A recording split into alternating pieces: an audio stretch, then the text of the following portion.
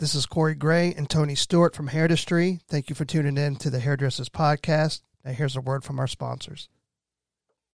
When you need mealtime inspiration, it's worth shopping Kroger, where you'll find over 30,000 mouth-watering choices that excite your inner foodie. And no matter what tasty choice you make, you'll enjoy our everyday low prices, plus extra ways to save, like digital coupons worth over $600 each week. You can also save up to $1 off per gallon at the pump with fuel points. More savings and more inspiring flavors make shopping Kroger worth it every time. Kroger, fresh for everyone. Fuel restrictions apply.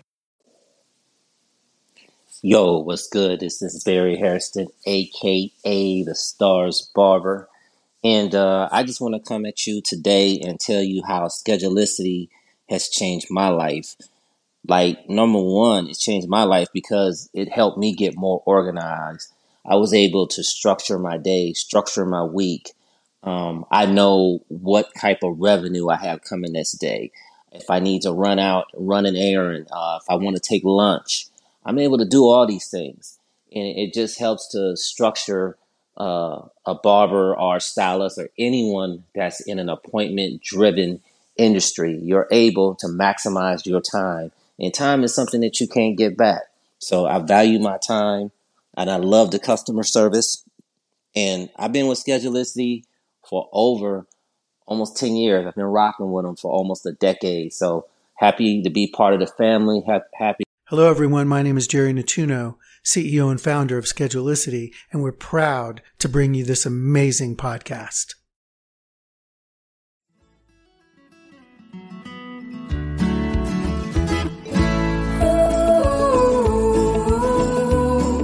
Please do me you. Hey, welcome to your day off. My name is Corey. Of course, I'm sitting with my best friend, Tony. What's up, man? What's up, homie? Chilling like a villain. I'm really looking forward to today's conversation, man, because I'm always scared at the end of the year if I'm able to keep track of my business the way I should have. Yeah, exactly. So today we're bringing on our in-house accountant, Miss Michelle Cook. First of all, I want to thank Michelle a lot. Big heart outs to her because, for way before we had Michelle on, we wanted to bring an accountant on or find an accountant that could talk hairdresser, and we had a hard time kind of finding that. But by us finding Michelle, or I think Michelle actually technically found us, but Michelle's just been amazing at kind of explaining, how our businesses need to be set up or how, whenever it comes to taxes, Michelle's our expert, and she has a great way of articulating it to us hairdresser brains. Yeah. And we've done several podcasts with her. So if you haven't heard her, go to the past. First, you can learn her story and how she knows our industry because she is a part of our industry. That's it. And then she's given us such great advice over the past year. How to set up and just what to look out for as far as taxes and stuff like that. Now it's at the end of the year, and we got to make sure all of our ducks are in a row. Get the ducks in a row. So, and we're not the tax experts. Yeah, I know. I'll be in trouble. I'll probably be in jail if you left it up to me. Yeah, and you'd be taking me to jail with you because I'd be using your advice. Right. Hey, Michelle Cook, welcome back to your day off. Hey, thank you guys so much for having me on. Yeah, sure thing, man. Thank you. And again, from the bottom of our hearts, thank you for what you're doing for the industry. I mean, I know that, you don't just hang out on our podcast, but there's a couple other outlets and podcasts that you hang out on. And I think that's very, very cool that we keep getting as much information into the industry as possible. Hey, I am just more than happy to help. I feel like the more you know, the better decisions you can make. And I'm more than happy just to help anyone I can. That is. So let's jump into it. So how do we get prepared for the end of the year tax planning? Yeah, the very, very foundational thing that you've got to do is get your bookkeeping in order. If you don't have your bookkeeping in order, then you don't know what happened in your business this year. And if you don't know what happened in your business, there's no planning to be done. Mm-hmm. So basic, get your bookkeeping up to date. If you're in QuickBooks, get updated in QuickBooks. If you haven't graduated to QuickBooks yet, then get your spreadsheet in order. And for someone over here who's like, what the heck is bookkeeping? Basically, that's just your adding up all of your income and all of your expenses, and you're figuring out what your net profit is. And that net profit number is the important number, because I think a lot of times in this industry, people go, well, how much did you make? Oh, I'm a 6-figure, stylist. Well, is that sales or is that profit? Because those two numbers are very different. And, I don't pay my mortgage with my sales, I pay it with my profit. And so all of the tax planning is based on your profit. And so you've got to get to that bottom line profit number to know what the heck you're going to do with everything else. I'm scared to look at it this year, 2020, because I feel like I've been off half the year. Exactly. Yeah. And there, and we'll talk about this, but there, a lot of different moving parts this year because of COVID. A lot of different things happened in the industry. And so there are definitely different things to be looking at than we would normally look at this year.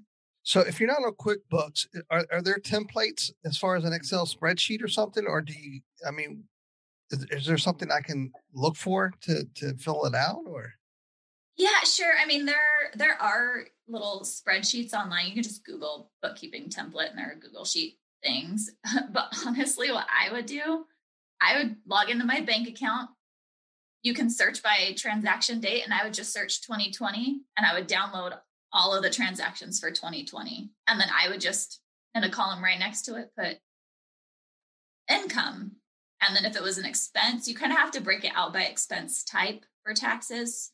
So you could say, retail purchases, cleaning supplies, back bar, you could just kind of go through your expenses real quick on that spreadsheet and just kind of give back expense a name or a category. Another shout out to Michelle too, which I didn't know, and I've been doing it for years, is that when I've bought back bar, I've been paying taxes on it. So like I paid Salon Centric the taxes of when I bought retail. When I bought retail, I bought all these and I'm paying taxes on it.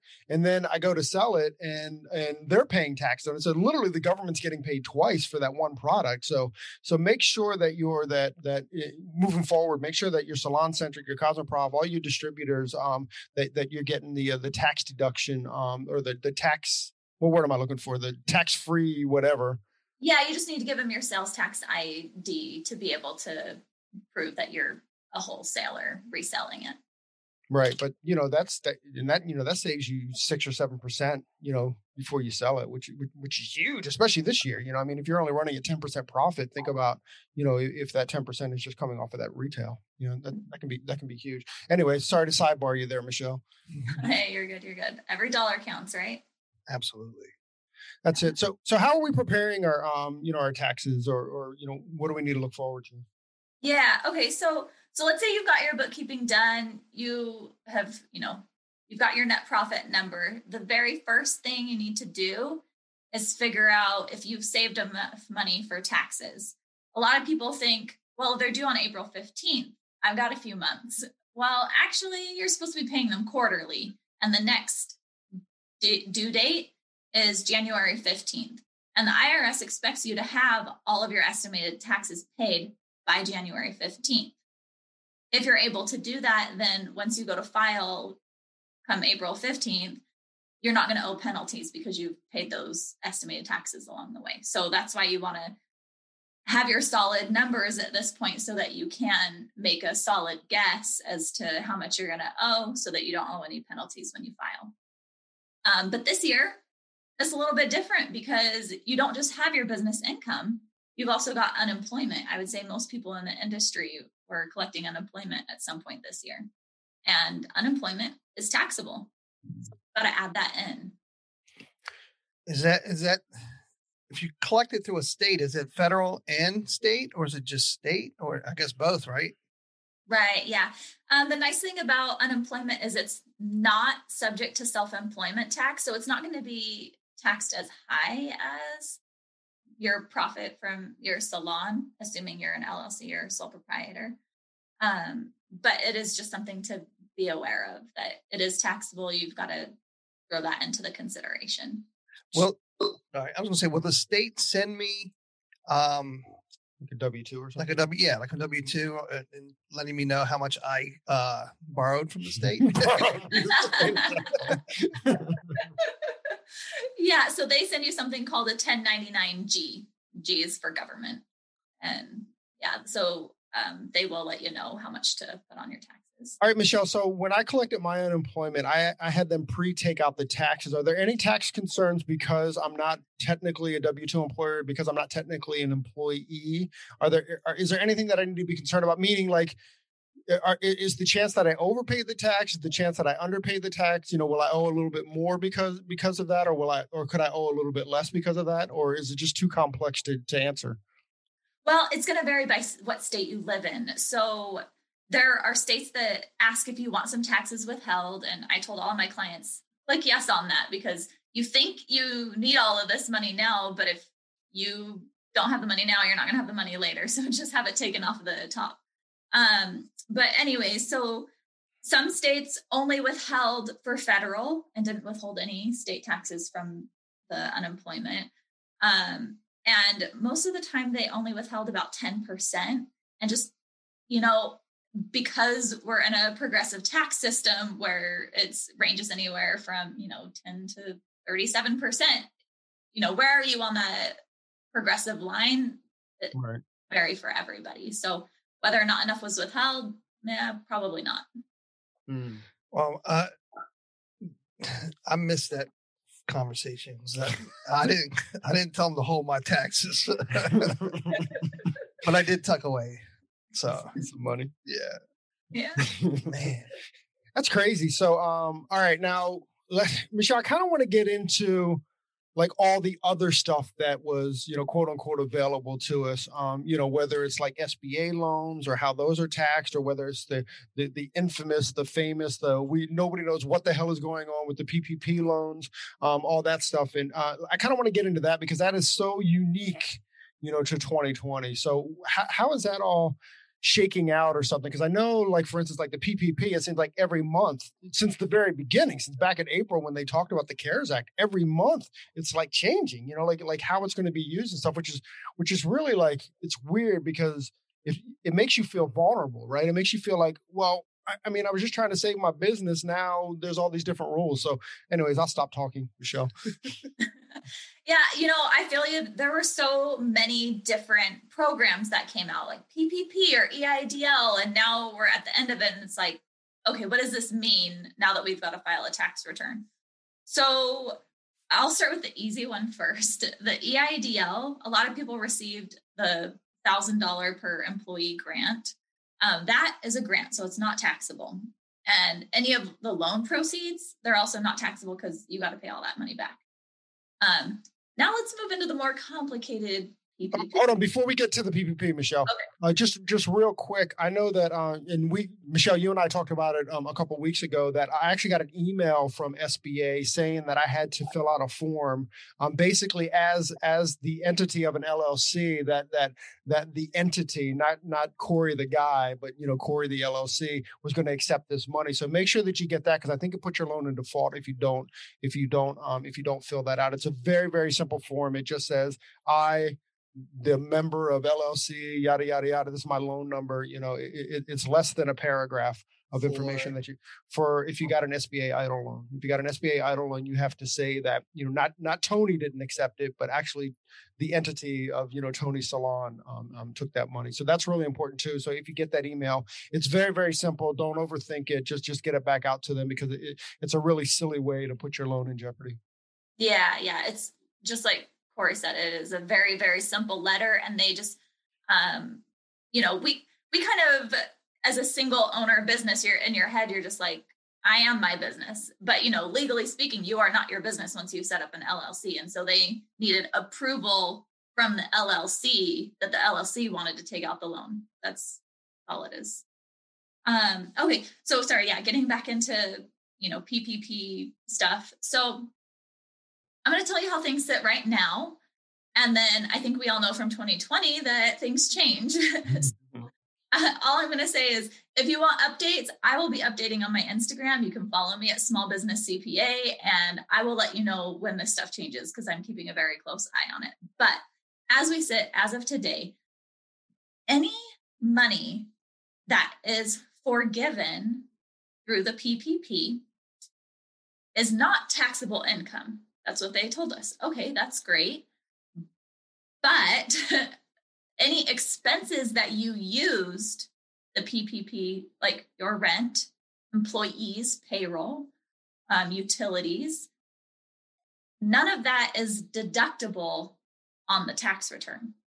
Whoa. So there's right now saying, hey, look, we gave you free money and then you paid a business expense with that. So why do you get a tax deduction when you got free money? That's kind of how they've looked at it.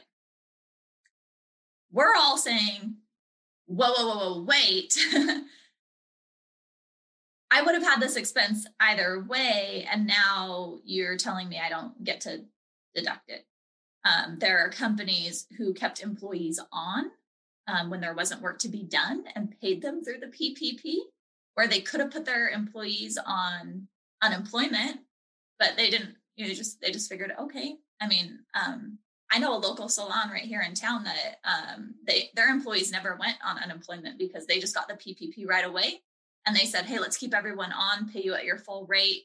And so, but now a salon like that is going, hey, I could have just put my employees on unemployment and then I wouldn't have had any problems here. But now I've paid them money and now I'm not going to be able to deduct that on my return, which in the end makes you pay more in taxes. So. Okay, Michelle, I want to kind of break this down a little bit, just so I can understand, because, I'm an adult. So like if I paid I don't know, let's say I paid $10,000 in with the PPP money. Let's say my annual rent is $10,000. And out of that $10,000, I paid like $5,000 of it out of the PPP loan, right? Or it's a loan, right? PPP, out of the PPP loan. So tell me, like last year, 2019, like what would my write-off be for that 10 grand? And then how would that differ this year? Right. Or possibly differ. Yeah, I see what you're saying. So your rent in 2019 was $20,000 and you could deduct that full 20. And let me just throw in some income numbers just to let's say your sales were 100 grand and you had $20,000 of rent. That means your taxable income is now 80 grand. Of course, there's other expenses. We're just keeping it simple. Right. Okay. So shoot forward to 2020. We'll assume your income was the same. We all know it wasn't. But let's say $100,000 of sales. Now you had $5,000 of that $20,000 that was forgiven. Well, now you can only deduct $15,000 of the $20,000 of rent. So now your taxable income is $85,000. So that's kind of your taxable income ends up being higher depending on how. So you're paying taxes on that $5,000 that quote unquote was supposed to be forgiven, essentially. Right. Yeah. And so people are pitching a fit about it. They're talking about changing it. So my advice right now is keep an eye on it. It may or may not be changed. We don't know. But in the meantime, I feel like as you're doing your tax planning, assume it's not going to be deductible. Sure. Assume worst case scenario, because I would much rather have set the money aside in my savings account or get a refund than to end up owing interest and penalties on being late and paying my taxes. But the best way to do that is go ahead and fill out your PPP application right now. And then that way, as you're preparing your return, or if you have a tax accountant preparing it, you can hand over the application to them so that they understand what's being forgiven. Because, ideally, everyone's going to get 100% forgiveness. That's not really going to happen for everyone, just depending on how the money was spent, the timing of things. I'm actually in contact with a lot of people in California who were like, hey, we were laid off for so long. We weren't even in business for enough time to use all of our funds. So there are, different things going on for different businesses. So it's just important to get that application at least filled out. When you're talking about the application, I'm confused. So I've received the PPP loan, right? Mm-hmm. So obviously I've already filled out an application saying, hey, bro, I need some money, so I've gotten that. I've gotten approved. I've received the money. What application are you talking about? Okay. So you have to apply for forgiveness. Forgiveness is not assumed. So I have a whole webinar on how to apply for it, how to fill out the different applications. There are 3 different applications depending on your particular scenario. I would think most people listening to this podcast would qualify for the simplified version of it. If your loan was less than $50,000, then you can have the simplified version. And it's very, very simple. Super easy to fill out. I think most people are capable of doing it completely themselves. So, but I have that webinar. There's a link to it in my Instagram profile that I can leave up for a while, just so that people have access to know what to do. A lot of banks right now are not taking applications because they want the final word from the SBA on all of this stuff before they just start willy-nilly forgiving loans. Right. And so some banks are taking applications, some aren't. Even if your bank isn't taking applications, I think it's still worthwhile for you to just go ahead and print off that application, fill it out, and that way at least you know where you sit as to what can be forgiven. Now, when you print it out, are you printing it out from your bank or are you printing it out from the SBA website? So, yeah, you can just Google. It's 3508S is the number of the simplified application. And yeah, it's pretty simple. Any bank is going to make you fill out their online version of it. So it's not like you're going to be able to just scan this in and submit it to your bank. It's more so that way you're prepared to do your taxes. That way you have the data to know how much you plan on being forgiven. Because here's the thing, let me clarify. If any portion of your loan is not forgiven, all of those expenses are deductible. So it's only just the forgiven portion wherein there's a potential that those expenses will not be deductible. Okay. I think I understand it. Yeah. Right. So, and it makes sense because, of course, if you're going to have to repay it, like you better be able to deduct it. Yeah, no doubt. Are you, is there a deadline on this? Like, does this application have to be done by the end of the year? So, okay, you have 10 months from the time your loan period ended to turn in your application. If you don't turn it in within that 10-month period, then it's just assumed that it turns into a loan and they don't forgive any of it. Yikes. It depends on when you got your loan as to when that period ends. Some people did an 8-week election. Some people did a 24-week election. But I can tell you what, no matter what, they put the deadline as December 31st. No loans or covered period are extending past December 31st. And I will just throw out one piece of advice. If you are a sole proprietorship or an LLC, as you're going through what expenses you want forgiven, I think you're going to find, especially if you elect that 24-week period, you're going to have more than enough of just money you paid yourself for PPP. So my advice is just use the money that you paid yourself in the forgiveness application, because one, you're going to simplify that application a lot because you have to submit proof for everything. So if you only have the one thing you've just paid yourself, then all you as a sole proprietorship need to do is show them bank statements proving that you paid yourself and your 2019 tax return showing how much you made to prove that that was a reasonable amount that you paid yourself. So it makes documentation way easier. But here's the kicker. As a sole proprietorship or LLC, the money that you have paid yourself has never, ever been deductible on your tax return. It's just not. That's just the way the money flows through. And so this issue that we're talking about becomes a non-issue if you just say, hey, I used all my PPP funds for my payroll. Boom, done. But in the beginning, didn't they say you can only use 75% of it toward payroll? Or at least? Okay, so they set a minimum of 75%. Gotcha.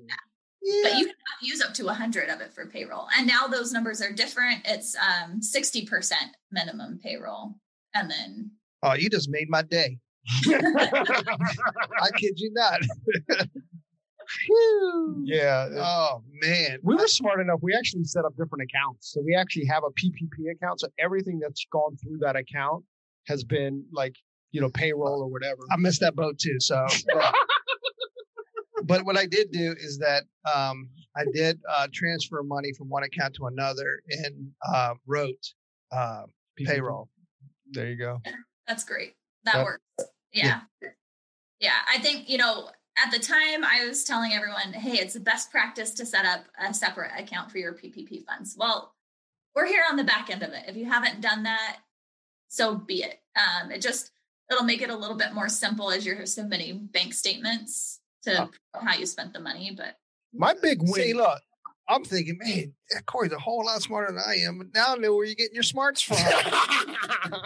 Hey, listen. You just need to jump in on those phone calls. I know. We started this podcast of saying like we're not the experts. We bring the experts in, man. I mean, you got to use your references, brother. I mean, right. The only thing I'm smart enough about is going to the expert. Which makes you smarter than me. Yes, you did. My big win here, and I'm being honest, Michelle, is I didn't realize that I had to apply for forgiveness before the end of the year. So like now there's a timeline on that. Like April would have been like, all right, what is the forgiveness? You're like, oh, you lost out on all that money, homie. Okay. So just to be clear, you have 10 months from the time your loan period is over to submit the forgiveness application. But I'm just telling you right now, I think you should be filling out a forgiveness application.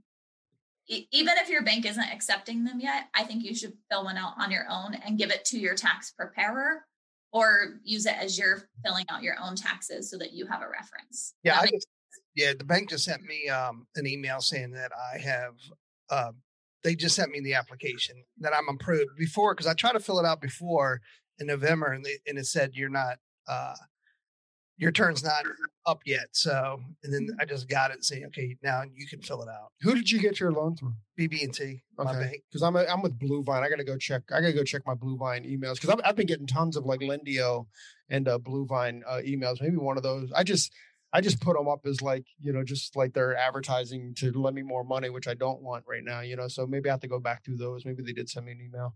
So yeah, that's good. All right, cool. Anything else that we need to know about the Triple P loan? No, I think that's it. I think we covered it. That's awesome. And then I know the advice that you gave us a few months ago, and if you could just reiterate it again. So who do you want to, if you're a small business, who do you want to send 1099s to?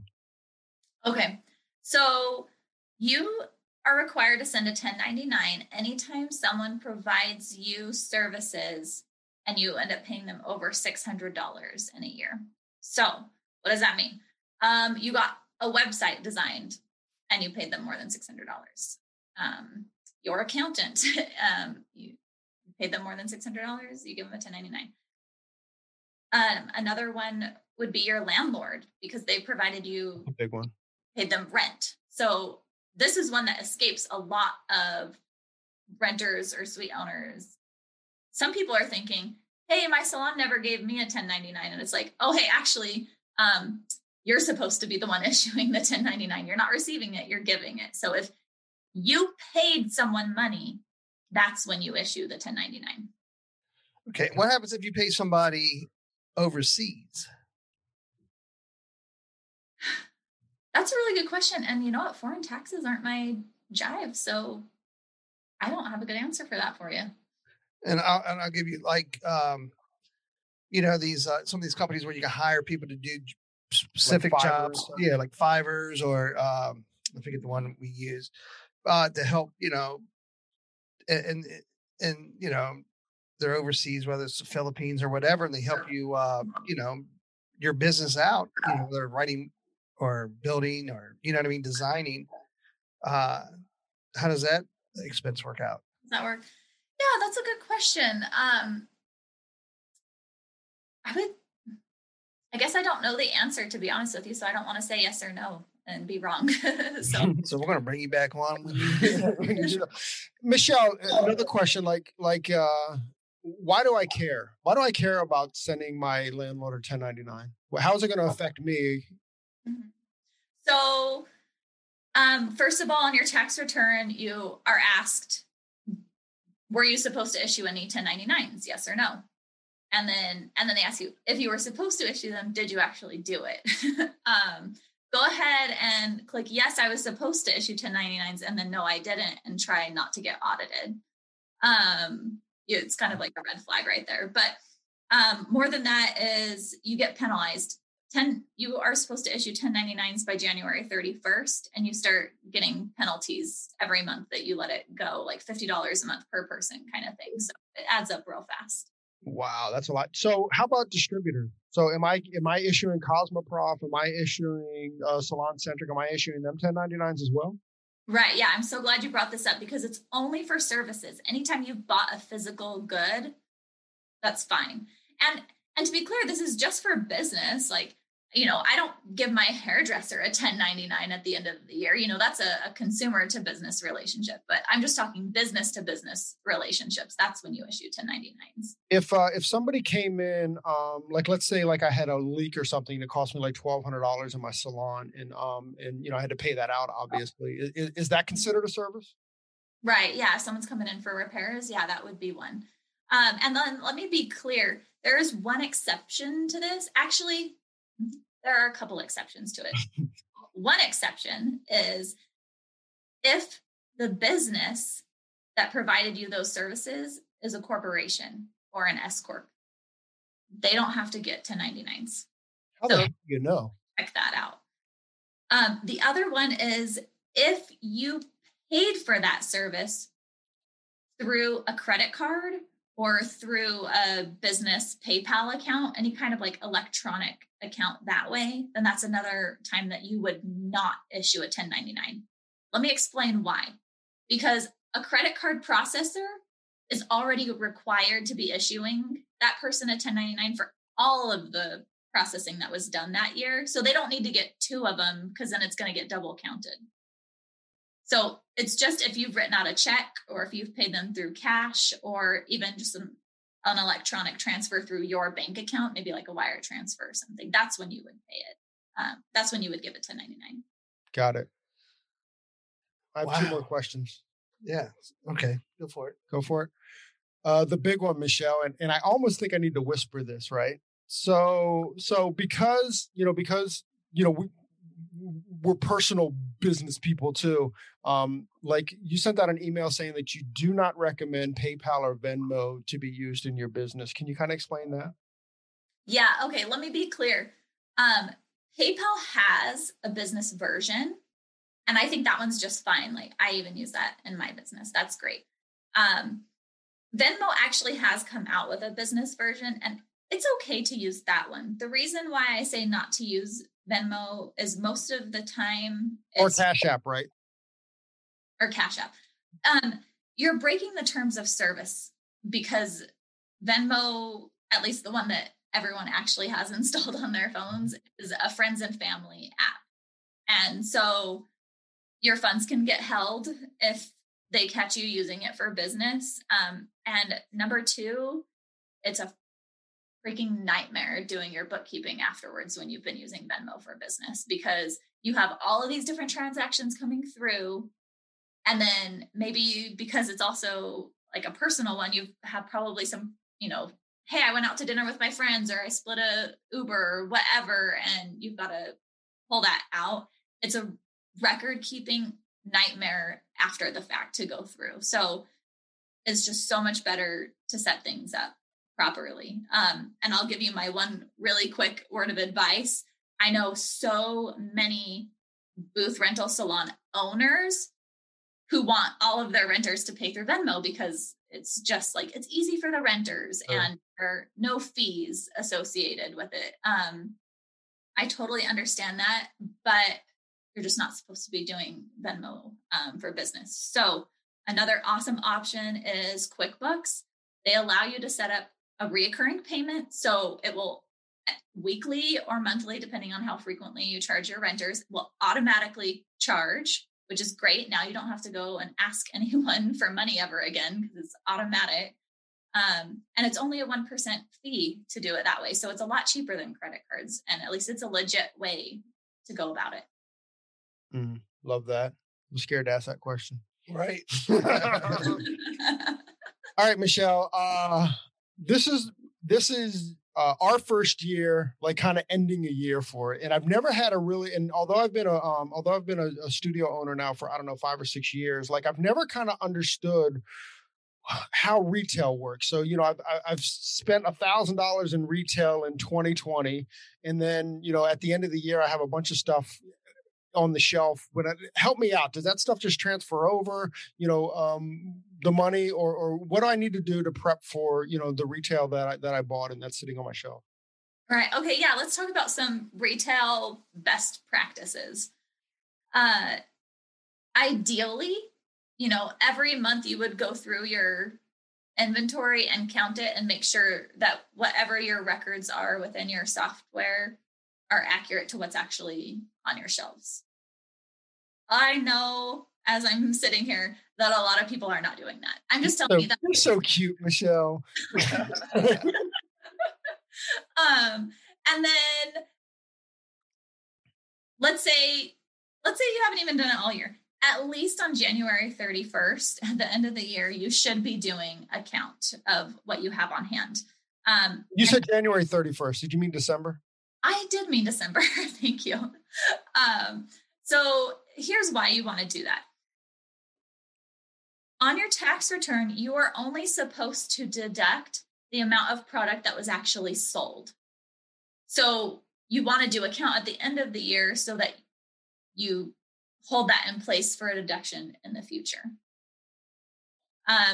There are some exceptions to this, and I want to kind of give some people peace of mind.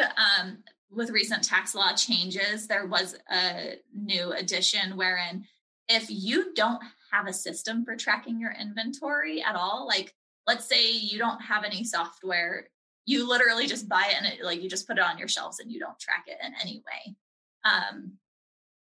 And it's after the fact.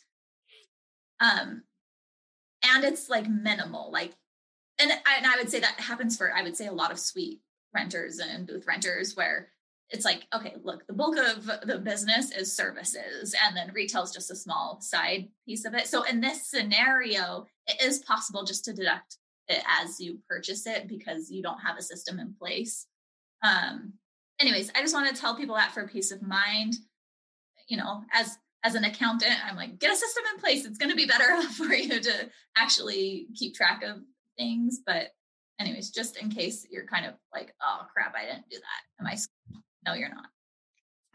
That's good to know. So as of December 31st, we should at least take a little bit of inventory, or at least your last day of, you know what I've done in the past, and it's because I didn't know again, but I've actually, like, on the last day of work, I take a picture of all my retail, and then during the Christmas break, or if I'm not coming back before the 31st, then I can actually go down there and count it, as opposed to sitting there with the shelves, and then I can do it on my leisure time, as opposed to going back into the salon and actually counting bottles, because I'd rather cut my wrist than do that.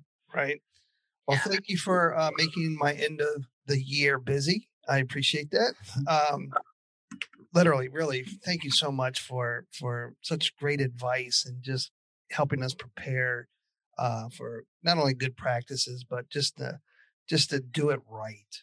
Just to do it right. And Michelle, I can't thank you enough. I mean, I can't imagine getting through this year without you.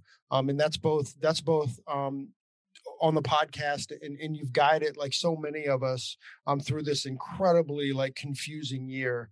And personally too, that I ring your phone a lot whenever I start to get crazy in my head. But just thank you personally. Thank you for coming on the podcast. Thank you for sharing with our industry and just helping us guide the way a little bit.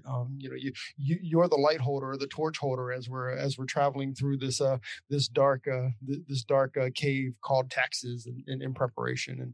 And we really, really, really mega appreciate you and appreciate everything about you. Hey, thank you guys so much. Thank you so much for having me on and being able to share all this stuff. I just hope it helps a lot of people out as they're finishing up this. If they're like us, it will. Exactly. Miss Michelle Cook, thank you. Oh, real quick, before we jump off, how do people find you on Instagram? I know you mentioned it before, but before we sign off, if they didn't get it, go. Yeah, sure. You can find me at Small Business CPA. That's on Instagram. And do you have a website? I do. Our firm has a website, Carter Cook CPAs. And then I also have a bookkeeping course, and that is profitthatcounts.com. Profit That Counts. That sounds like we all need that. 100%. Make it count. Exactly. Michelle Cook, thank you very, very much for joining us on